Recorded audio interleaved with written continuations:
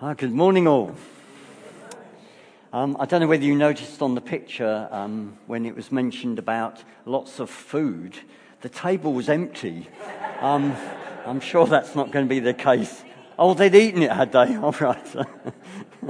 Yeah, it's good to be together this morning. And as Rich says, we're finishing our series on Spirit-filled church. Just before I preach, I just feel a prophetic little encouragement to someone here this morning, or maybe more than one person, not to be on the boundary, but to be centre field. If you want a football analogy, don't be in the subs bench, be in the match. Don't be outside the stadium, be on the football pitch. If you want a tennis analogy, don't be on one of the outer courts, be on centre court. I just feel God's calling you just to be centre today. Yeah. Anyway, we're going to look at Acts chapter 2 and from verse 42 to 47. Well, part of that. So if you'd like to turn to that, and we'll read that this morning. Acts chapter 2, it should come up on screen there for us, and from verse 42. They, that's the disciples, devoted themselves to the apostles' teaching and to the fellowship, to the breaking of bread and to prayer. Everyone was filled with awe at the many wonders and signs performed by the apostles. All the believers were together and had everything in common. They sold property and possessions to give to anyone who had need.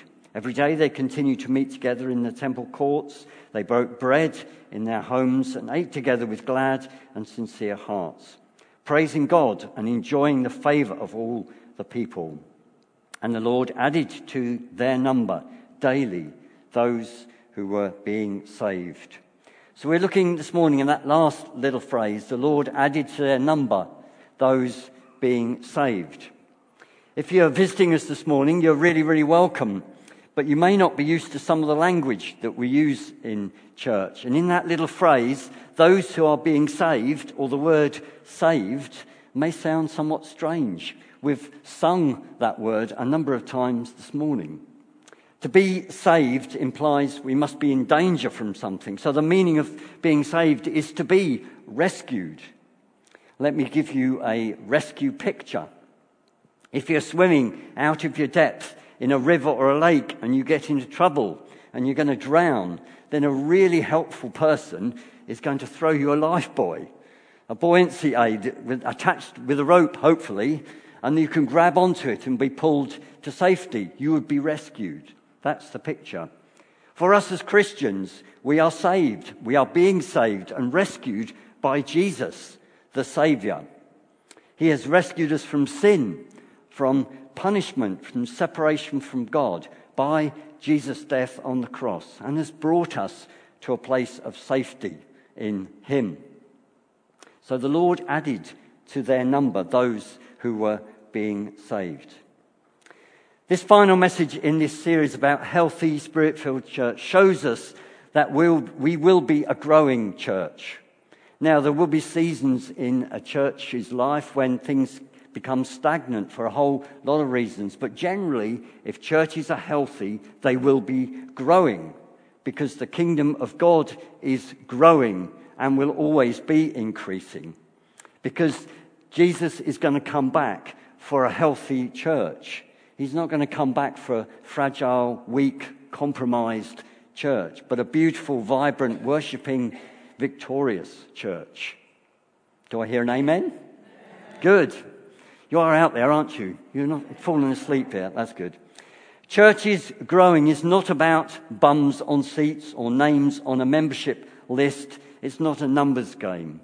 It's about God adding people to the church. Those who know Jesus personally, being joined with other believers. Therefore, all the different messages over the past weeks that we have considered result in churches growing. That is the outcome of those things that we've looked at. So just a quick reminder of the list of things that we've listened to over the last few weeks. The disciples were devoted to the apostles' teaching and the teaching of the great apostle Jesus. And the teaching of the whole Bible points us towards Jesus the Messiah, Jesus the Saviour, Jesus the Rescuer. and Jesus fully establishing his kingdom here on earth. The disciples were devoted to the community of believers. They were not just friendly and welcoming on a Sunday morning. They were supportive and shared with one another. They loved one another. They loved one another deeply and sincerely. They were devoted to worship and remembering Jesus' death through the breaking of bread. And their worship was relevant and reverent and joyful. They devoted themselves to prayer. That was private prayer and public prayer, talking and listening to God. And followers of Jesus will always want to pray. And as a consequence of being a joy-filled, generous, Spirit-filled community, then miracles, signs, wonders, giving to the poor, sharing with others, and telling how Jesus has rescued them will happen. And it will all result in the church growing. I want us to look a little deeper and consider what being rescued, being saved and added to the church looks like. And we're going to do this through 3 little stories that happen in the book of Acts a little bit later. These events took place in the city of Philippi in Macedonia, which was a Roman colony at the time. These real-life encounters happened about AD 50 and were 20 years after Jesus' death and the coming of the Spirit. So what happened was not in the wake of Pentecost, when thousands came to Jesus over a very short period of time, but much later. And I've chosen this because this perhaps shows us what more normal church is like.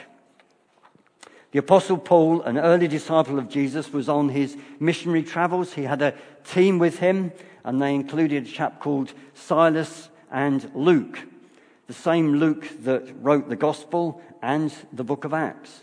So these stories actually come from first-hand witnessed account. They're not told to another person and they wrote them down. Luke actually wrote these accounts down. So if you can turn to Acts in chapter 16, we'll look at these 3 little events that happen, these 3 little stories.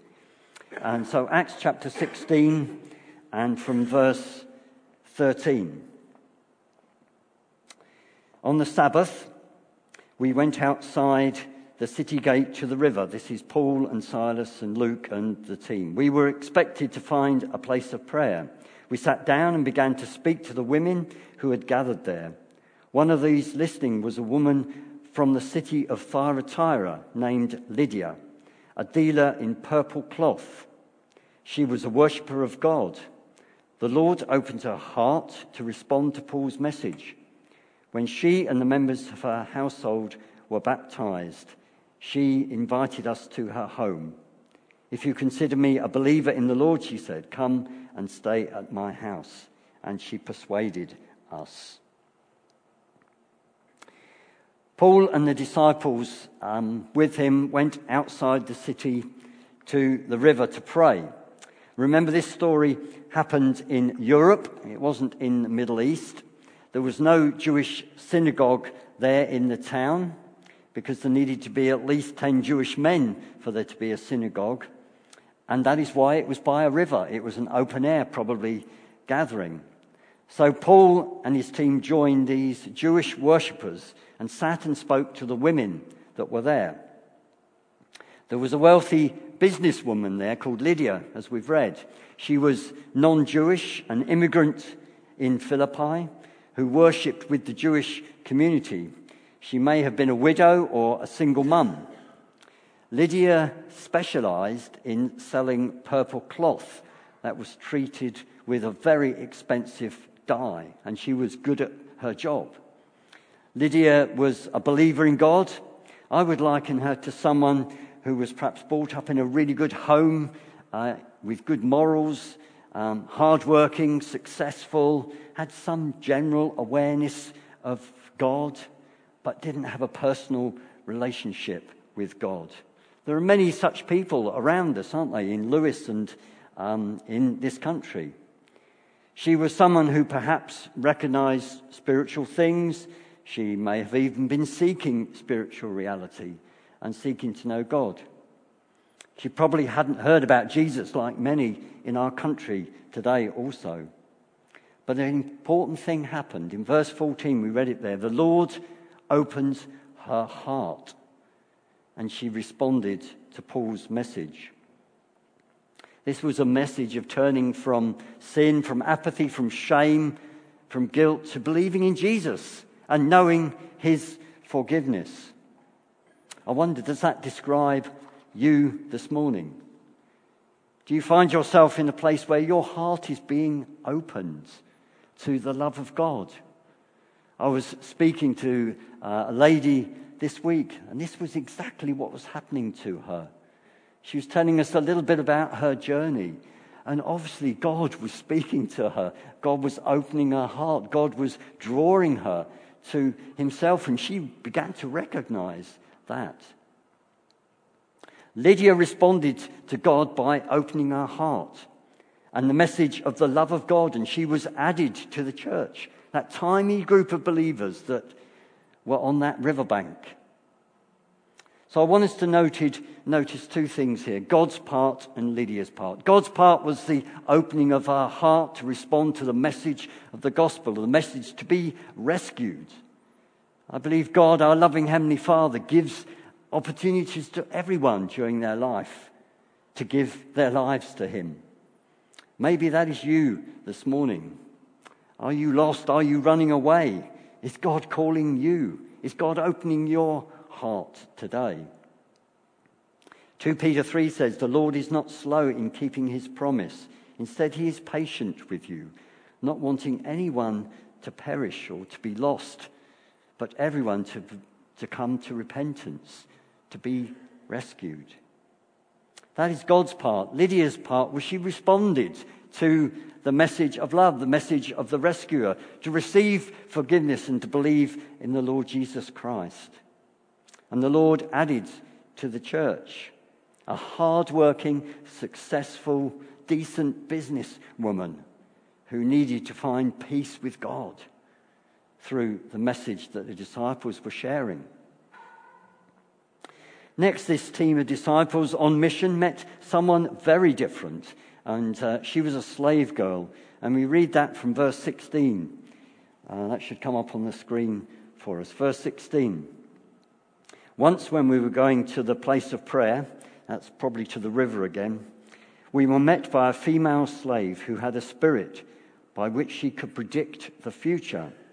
She earned a great deal of money for her owners by fortune-telling. She followed Paul and the rest of us, shouting, "These men are servants of the Most High God, who are telling you the way to be saved." She kept this up for many days. Finally, Paul became so annoyed that he turned round and said to the spirit, "In the name of Jesus Christ, I command you to come out of her."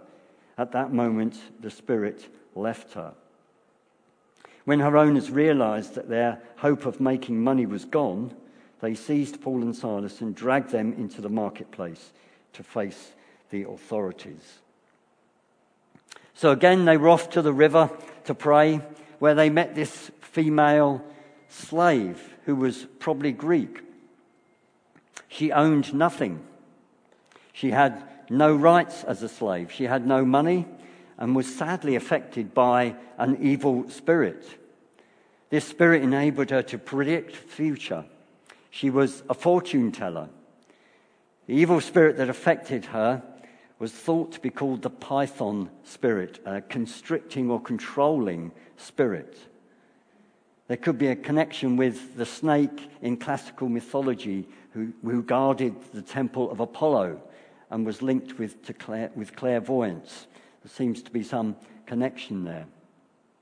Anyway, she earned a lot of money for the slave owners who controlled her life. So she had a controlling evil spirit over her, plus controlling slave owners. She was a double captive. The slave owners were not unlike modern slave traders today. This type of trade is not always as visible as in this case, but nonetheless happens and is devastating for people caught up in it. We live, don't we, in a broken, confused and very sinful world. And I don't think any of us in this room would deny this. But Jesus came to free and to save those trapped in controlling forces and controlling relationships. Those in slavery, those in bondage, those afflicted by evil, those affected with health issues, caught up in addictions, unable to live free. The so-called prophetic gift that she had was from a demonic spirit. It may have been accurate, but the source was counterfeit and evil. And we know this clearly because she was mocking. She was shouting and mocking the message. She was shouting and mocking the way to be saved. Paul was annoyed. You can understand that, can't you? And fed up with her mocking. And in the power of the Spirit, he silenced her. He delivered her from the demon. A sign and a wonder was performed. Jesus released her from that tormenting evil in her life. This was an incredible demonstration of the power of God to those around. And we will see these types of encounters in Healthy Church. I've seen it in the past, and we will see it. When people encounter Jesus, they are free from control. Thank you. Let's consider God's part and this slave girl's part. God's part was that he performed a sign and a wonder through Paul. And just as an aside, if you weren't here when Jeff was preaching about signs and wonders, do go onto the website and listen to it. It was a great sermon. God's part was to deliver this poor enslaved girl from a power that she could not control, an influence that held her captive, the power that kept her addicted and held her in cynicism and unbelief. Paul rebuked the evil in this slave girl, but it was God's power that delivered her in the name of Jesus. This was a sign to the slave girl and to the onlookers. The slave owners, who were rich from their abuse of this young girl, were none too pleased with her rescue. God's part was that he freed this young girl, giving her back dignity, giving her back her identity and her individuality as a child of God. We then have a third little story there in Acts chapter 16, and this is from verse 20. And we'll read this one. You all right? You doing okay? You know, you're very quiet this morning. You're listening intently, aren't you? Great. Yes, so from verse 20. That's Paul and Silas, they brought them before the magistrates and said, "These men are Jews and are throwing our city into uproar by advocating customs unlawful for us Romans to accept or practice." The crowd joined in the attack against Paul and Silas, and the magistrates ordered them to be stripped and beaten with rods. After they had been severely flogged, they were thrown into prison, and the jailer was commanded to guard them carefully. When he received these orders, he put them in the inner cell and fastened their feet in the stocks. About midnight, Paul and Silas were praying and singing hymns to God, and the other prisoners were listening to them. Suddenly there was such a violent earthquake that the foundations of the prison were shaken. At once all the prison doors flew open and everyone's chains came loose. The jailer woke up, and when he saw the prison doors open, he drew his sword and was about to kill himself because he thought the prisoners had escaped. But Paul shouted, "Don't harm yourself. We are all here." The jailer called for lights, rushed in and fell trembling before Paul and Silas. He brought them out and asked, "Sirs, what must I do to be saved?" They replied, "Believe in the Lord Jesus and you will be saved, you and your household." Then they spoke the word of the Lord to him and to the others in the house. At that hour of the night the jailer took them and washed their wounds. Then immediately he and his household were baptized. The jailer brought them into his house and set a meal before them. He was filled with joy because he had come to believe in God, he and his whole household.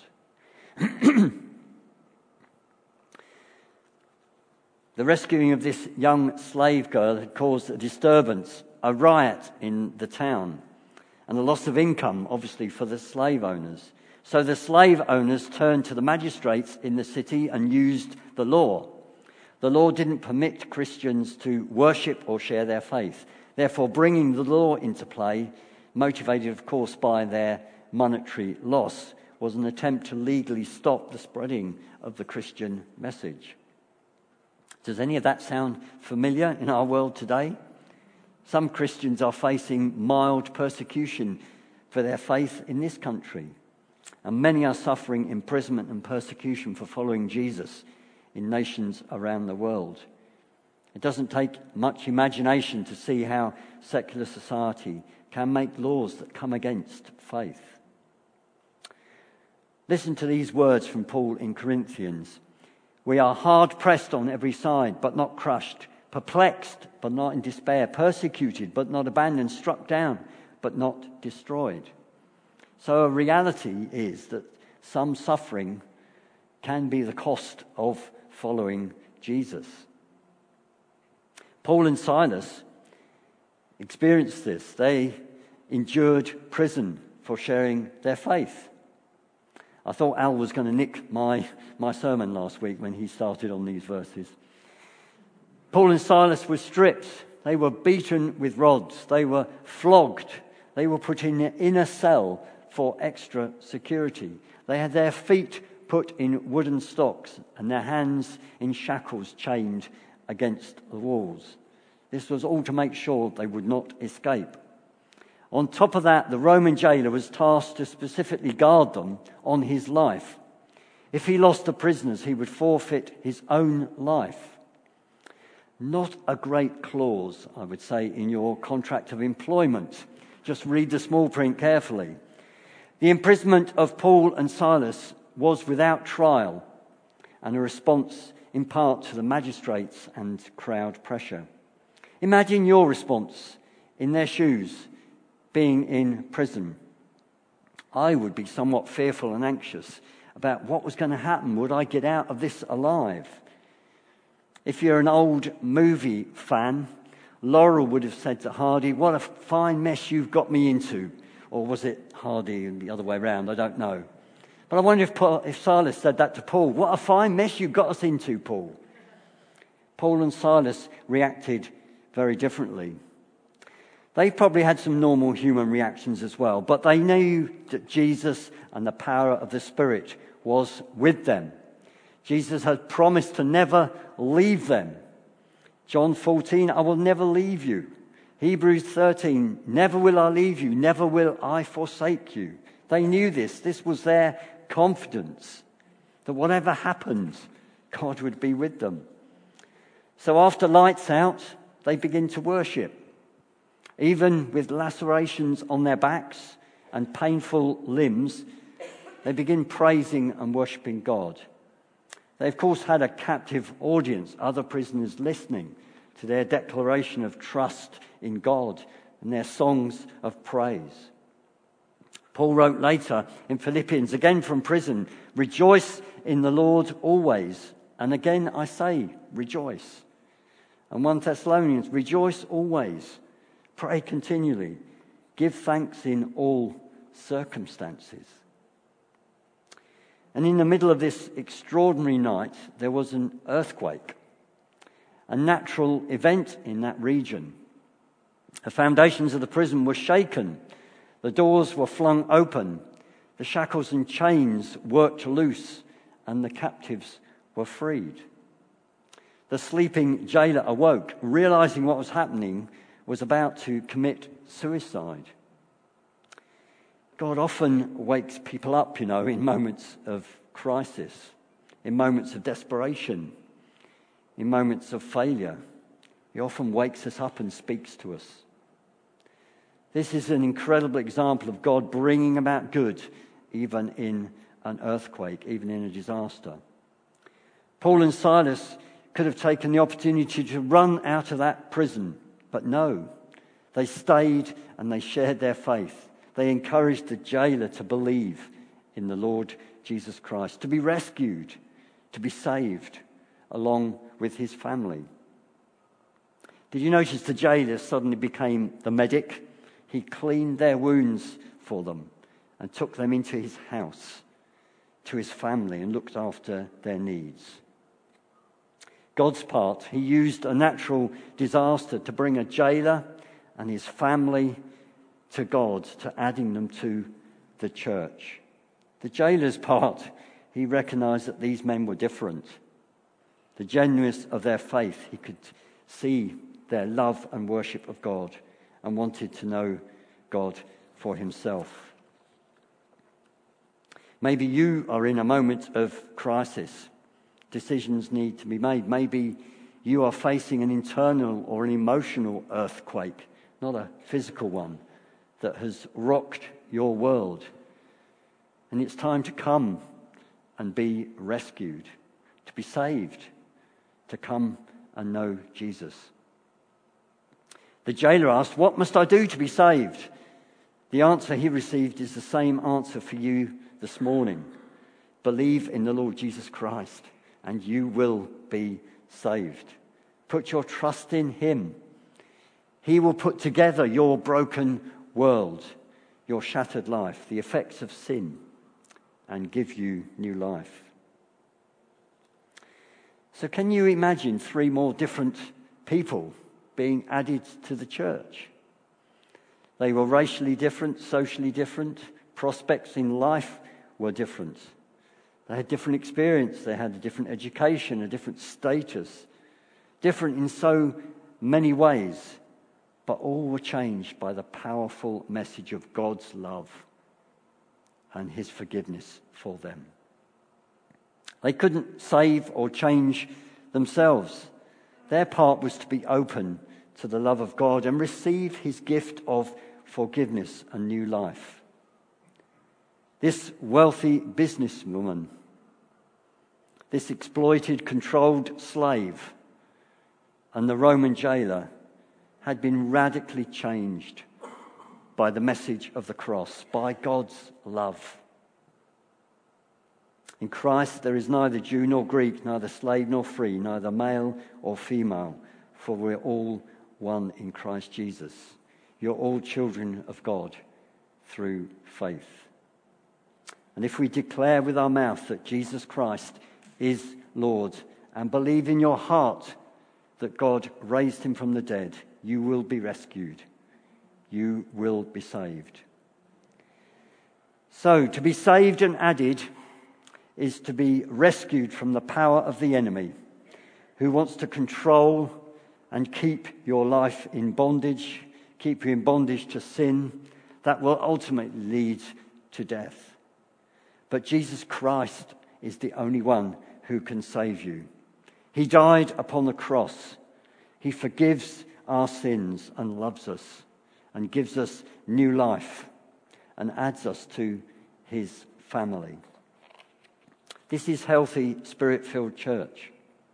Disciples devoted to the message, to one another in love and fellowship, devoted to remembering Jesus' sacrifice, devoted to prayer and seeing signs, wonders, sharing their faith in Jesus and seeing the church grow. Amen. I want us to respond this morning. So I'm going to ask if you can stand and we will pray together.